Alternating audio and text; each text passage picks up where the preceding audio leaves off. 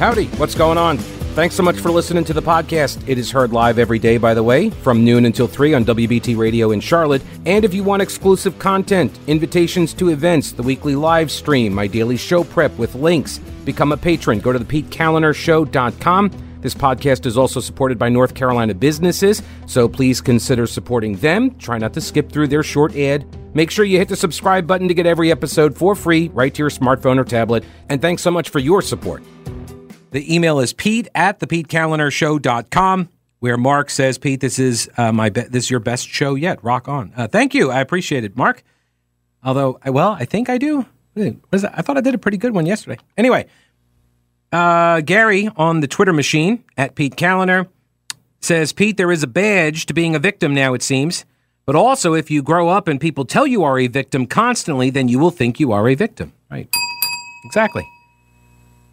There are different ways people adopt this victimhood mentality, this tendency for interpersonal victimhood, or TIV. And I think Tony was trying to read something into whatever it is that I was presenting. Tony called at the end of the last hour. I enjoy talking with Tony. I enjoy talking with people that disagree with me, as long as they're not, trolls or jerks. They're not getting personal and nasty and aggressive. I'm fine to talk with anybody. And so, Tony was asking questions about the mindset, and there is a belief, and that's why I was asking him about the ancestral trauma, because there is a belief, there's parallel tracks, political and I guess biological or physiological, where like trauma gets imprinted into your DNA, and then it gets carried down throughout the generations, which would then mean that everybody has whatever traumas were inflicted on their ancestors millions of years ago, you have some of that in your DNA. And, okay, so we all have victimed DNA, I guess. I don't know. But this is one of the things when your society moves from, for example, a society that's ordered around honor, right, or chivalry, and it's now ordered around victimhood, where the power comes from who is most aggrieved. This, dubbed the oppression Olympics, who has more reasons to feel oppressed, and the damaging effects of that mindset, that you constantly see yourself as a victim, it then leads you to go out and collect more and more grievances against more and more people. And every slight gets added to the list, like Steve Buscemi was keeping. Everybody gets added to the list for something. From the documentary The Jerk. So, the guy who attacked the cans. He was shooting at the cans. Anyway, the point here is that once you start going down that path, it becomes very, very difficult to get off that path. And it's not healthy. And there is this political reward. There's a benefit system that has been constructed around this mindset. And it's kind of terrifying. And I also wonder if we have created this society. You're going to talk about why are there so many mass shootings and all this stuff? Gee, might be a whole lot of grievance collectors nowadays. Anyway, we got an update on the Speaker of the North Carolina House, Tim Moore, and the allegations made against him by an estranged, soon-to-be ex-husband of Tim Moore's girlfriend. I don't know if they use the term girlfriend. Have they said that yet? Have they? I don't know. But he made his first public remarks. He sat down for an interview with Nick Oxner about it. I've got the audio. I said this the other day. I have questions. I had a lot of questions. I'm reserving judgment on all of it because I don't know. And I know that there are leftists that are like, oh, yeah, you're just saying that because he's a Republican. No.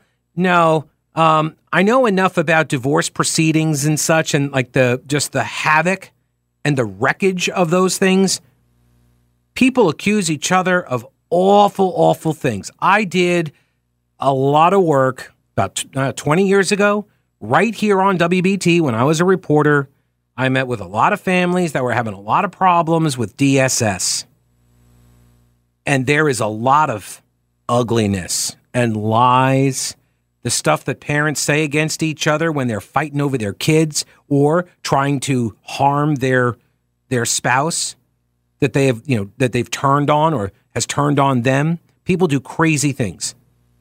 So I don't know all the details. I said this the other day. I got questions. Now, one of the things, all right, so for brief recap, you've got Scott Lasseter and his wife, Jamie. They have been apparently having some marital problems for a while. And around Christmas last year, he followed her when she said she was going out to see a movie. And he followed her, and she didn't go to a movie. She went out to eat with House Speaker Tim Moore. And so Scott took a picture of them leaving Sullivan's Steakhouse and then went back to his place, went back to Speaker Moore's place. They were there for a couple hours doing I don't know what. And then she went home, but it was very late in the morning. And Scott Lasseter confronted her as to where she had been. And that's when, according to his complaint, because he filed a lawsuit against Tim Moore, alleging alienation of affection. So remember, anybody could sue anybody for anything, basically. Okay? You find a lawyer willing to file the complaint, you could do it. You could do it yourself if you can't even find a lawyer. So alienation of affection is very difficult to prove. You basically have to figure out a way to prove that you were in this loving relationship with your spouse until somebody came along and did a series of things to drive a wedge between you and your spouse and woo them away from you. And to hear Tim Moore say it and to hear Jamie Lasseter say it, that did not happen, that she was already estranged from her husband. And, to me, this is the key, they had a separation agreement. They had a signed separation agreement, and that means signed by them both. Now, what I don't understand is why she did not, or her lawyer, because she put out a statement, and why she and her lawyer did not say when that signed separation agreement occurred. Because that would go a long way into clearing up what happened around Christmas time, which prompted the lawsuit. Right? If there's some signed separation agreement going back 3 years, 2 years, because she says we've been separated with a signed separation document for years. Okay. How many years? What was the date on that? And so he's claiming that he had heard rumors beforehand and all of this, but this is when he confronted his wife about it. She admitted to it. And this is the thing that this does not square. So, to me, this is a bright line. There's a demarcation here between somebody lying and somebody not. And it is this story where he confronts her. She says, "I've been having this affair, and I have been forced to participate in it to keep my job." And then they say, "We're going to counseling," but she is unwilling to stop seeing the Speaker of the House because she doesn't want to jeopardize her job. Now, I don't know what your relationship is like with your wife, but I'm not buying this. If she said it, I'm not buying it. And if this is what his story is, I'm not buying it. This does not seem real. It just does not seem like a real excuse somebody would come up with, right? Why would you say, "Oh, I want to save the marriage, let's go to counseling, but I'm going to continue sleeping with this person and having affairs"? That's gonna continue. So what, she's demanding an open marriage, but then that also means then that she's not being leveraged into the relationship for the job, no? Or is that the job is just so fantastic, I can't find another job anywhere like it? It's my understanding they live in a very wealthy neighborhood. I don't know whose wealth, is it family wealth or something? But yeah, I just can't see. Sorry, honey, I have to keep having the affairs in order to keep my job. That is not a believable excuse. It is not. We'll take a listen to the Speaker of the House's interview with Nick Oxner from WBTV in a moment. Oh, hey, real quick, before I forget, Carolina Readiness Supply is prepping for its annual Heritage Life Skills event. It's coming up in July, and you can learn how to be better prepared and self-sufficient in the event of any emergency. Things like homesteading, canning, water storage, radio communications, herbal remedies, home defense, fermenting vegetables, all sorts of stuff. This is what Carolina Readiness Supply does. For beginners all the way to the most experienced preppers, Carolina Readiness Supply can help. Get your tickets now at carolinareadiness.com. That's carolinareadiness.com. Veteran-owned Carolina Readiness Supply. Will you be ready when the lights go out? All right, so here's the audio from the interview between Nick Oxner and House Speaker Tim Moore about the allegations. I don't know if I'm going to be able to play the whole thing. Well, we can play some of it. Well, I've had, of course, a number of conversations with my colleagues and then had the conversations in the caucus today. And I simply addressed head on the allegations that were in the lawsuit, the things that were ridiculous and denied. But I also told them that when it came to Ms. Laster, that, she's separated. I'm a divorced man, and that we had a casual relationship for some time, about the situation in December that was alleged, where we had dinner together. We did, where we spent time thereafter, and then where I actually met with her estranged husband a few days later, where I acknowledged to him the same thing, as well as my understanding the entire time that they were in fact separated. All right, so he acknowledges, met the guy at Biscuitville. It's like, I'd ask, what did you get? Do you remember? Did you get biscuits? Because that seems like the natural go-to at Biscuitville. So that's their counter here to this allegation that he's a home wrecker, that Tim Moore is a home wrecker, right?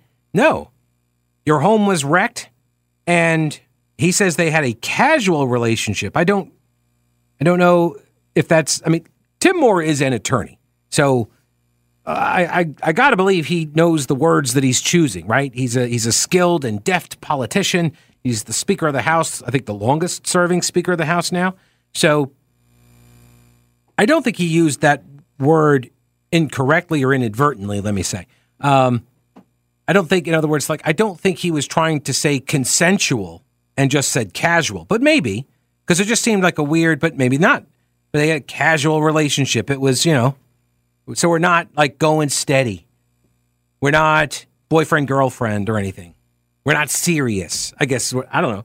So he meets with the guy's husband, which to me, bring a recorder, Definitely. And get somebody sitting at another table and with a smartphone recording this thing, or an undercover camera, because you want whatever's happening, you want it on the record for your own insurance purposes, Got a message here to Pete at thepetekallinershow.com from Bob, who says, Tim Moore, just another arrogant politician. What do I always say? Say, do not fall in love with politicians. They will break your heart. I mean, I was actually speaking metaphorically there, but I mean, I usually am. I have made the point, that's not to say you could fall in love with the person who happens to be a politician, you get married and all of that, but just from a constituent point of view. Okay, I'm just going to stop talking. All right.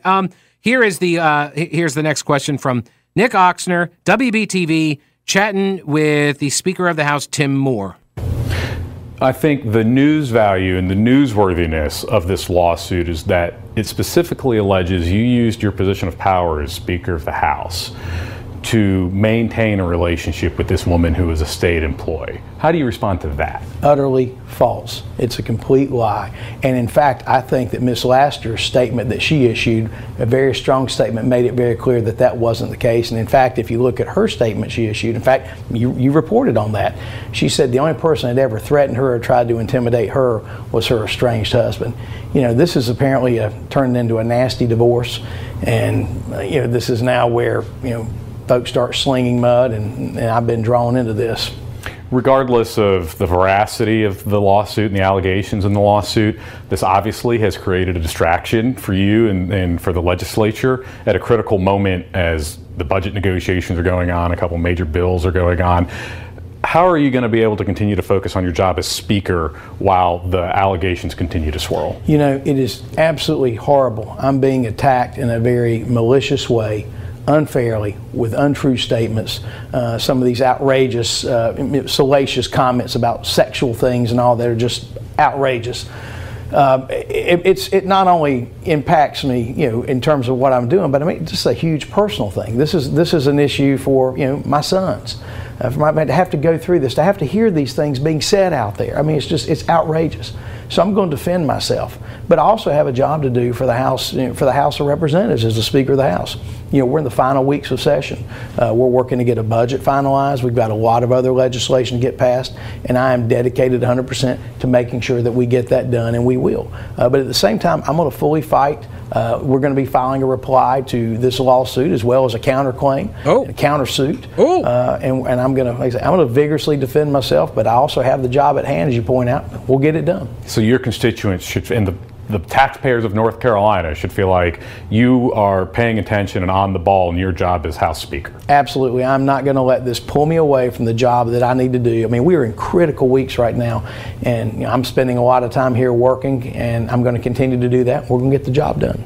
The lawsuit also contains allegations and pictures of someone that, you know, allegedly was hired by you to place a video camera at Mr. Lasser's house. Did you hire someone to do that? Did not hire anyone. Don't know who the man is. I imagine that will come out at some point, but I don't know. I didn't do it, and I'm ready for that information to get out there as well. So you believe that if this were to ever go to court, the evidence will show that all of these allegations are all false? Absolutely, and I'm going to tell you, well, the allegation that I had a relationship with Ms. Lasser, no, I've admitted that that's true, but I thought it was appropriate because she was separated and I'm divorced. But all the other stuff, all the salacious stuff that people are talking about, absolutely 100% false. And I look forward to my day in court, and I also look forward to the response that we're going to be filing. You know, I wish I could say even more. I'm being very transparent in these interviews. I'm not hiding or anything on it. But the deal is, when there's a lawsuit, you know, you've got attorneys, you got to work with them, you got to go through the process on it. But I'm looking forward to getting my filings out there, my countersuit, and having my day and my say. And so you don't know who the man in those pictures are? No idea who the man is. No idea. I guess in the last question, should your constituents still trust you after reading this lawsuit? What would your message be to the people that elected you to this office? My message to my constituents, just like to my colleagues, is I'm addressing this head on. These allegations about this crazy conduct, these allegations about using the office are patently false. They're lies. You know, anybody can say anything about anybody. That's the sad thing in the world today, and the sad thing in politics. But you know what? I'm going to defend myself and have my day in court, and I think the process will work out fine. All righty. So what one of the things that was not asked, I would be curious to know, is that during the meeting at Biscuitville, I mean, besides what did they order, but more importantly, near the end of the meeting, according to the original lawsuit, near the end of the meeting, defendant Tim Moore asked the estranged husband, Scott Lasseter, asked him, quote, on a completely unrelated note, end quote, if there was anything he could do for the plaintiff, implying he could use the power he held as speaker in some way to benefit the plaintiff. Plaintiff angrily told defendant that he did not want any political favors. I would like to know about that exchange, because that can be read either way, right? Either the way that this guy Scott Lasseter has alleged it, like, hey, is there anything else I can do for you? Wink, wink. I can, you know, make this beneficial for you, something like that. You know, a quid pro quo. You go away. Or is it, look, man, I don't know what else to tell you. You know, like, you know, she said she's separated from you. You are legally separated. You have this agreement. You know, I'm divorced. I understand it's difficult for you. You know, look, is there anything I can do? Like, you could also be offering that up in the, you know, in a non-hostile or non-bribey kind of way, right? And I don't know. Or it didn't even happen. That's possible too. It just didn't even happen. So I would like, you know, some I'd like some clarification on that too. But anyway, we'll see. I just saw he sat for an interview with I think it's either Danielle Battaglia or Dawn Vaughn. Well, I think Dawn is up in she might be up in D.C. now. Anyway, so he's doing interviews. He's making the rounds. So it'll come out. Maybe I'll get him back on. I don't know. Just. All right, now you've heard me talk about them. Old Grouch's military surplus. They're expanding with more ways to get your hands on authentic U.S. military surplus items. Go to oldgrouch.com. Check out the links for the online auctions for rare finds and the vintage shop. Unique, really cool items. From modern tactical gear to historical collectibles, Tim at Old Grouch's is always finding new stuff. When I started the podcast at the beginning of the pandemic, my first advertiser was Old Grouch's. If you enjoy the show and derive any value from it, I'm hoping that you will consider supporting one of the businesses that make it possible. Lots of gift ideas for that person who loves the military style for fashion or decor. There really is something for everyone at Old Grouch's Military Surplus in beautiful downtown Clyde and online at oldgrouch.com. This is Abdul. Welcome to the program. Abdul, what's going on? How are you, Pete? Hey, I'm doing all right. How are you? I'm doing fine. I have a challenge for you. I think that America is closer to becoming a fascist country than we will ever be close to becoming a socialist country. Oh, is that the challenge? Yeah, well, I mean, would you like to know why I say that? Sure. Okay, well, the basic definition of fascism is a political movement of nationalism, materialism, and supremacy of both the nation and a single powerful leader over the individual citizen. And what I see that we have sitting in front of us right now, in fact, we were actually one election away from being in that situation by way of having elected Donald Trump. And he's top dog right now amongst the Republican primary candidates. And all he needs is one more term in there, and we will become a fascist country, without a doubt. Right. No, that's what you believe. Well, it's not just what I believe.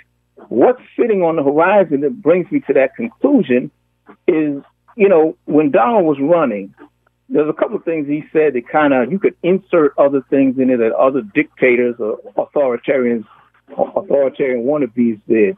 For example, he comes down the escalator, he says, Mexicans are sending the criminals and rapists.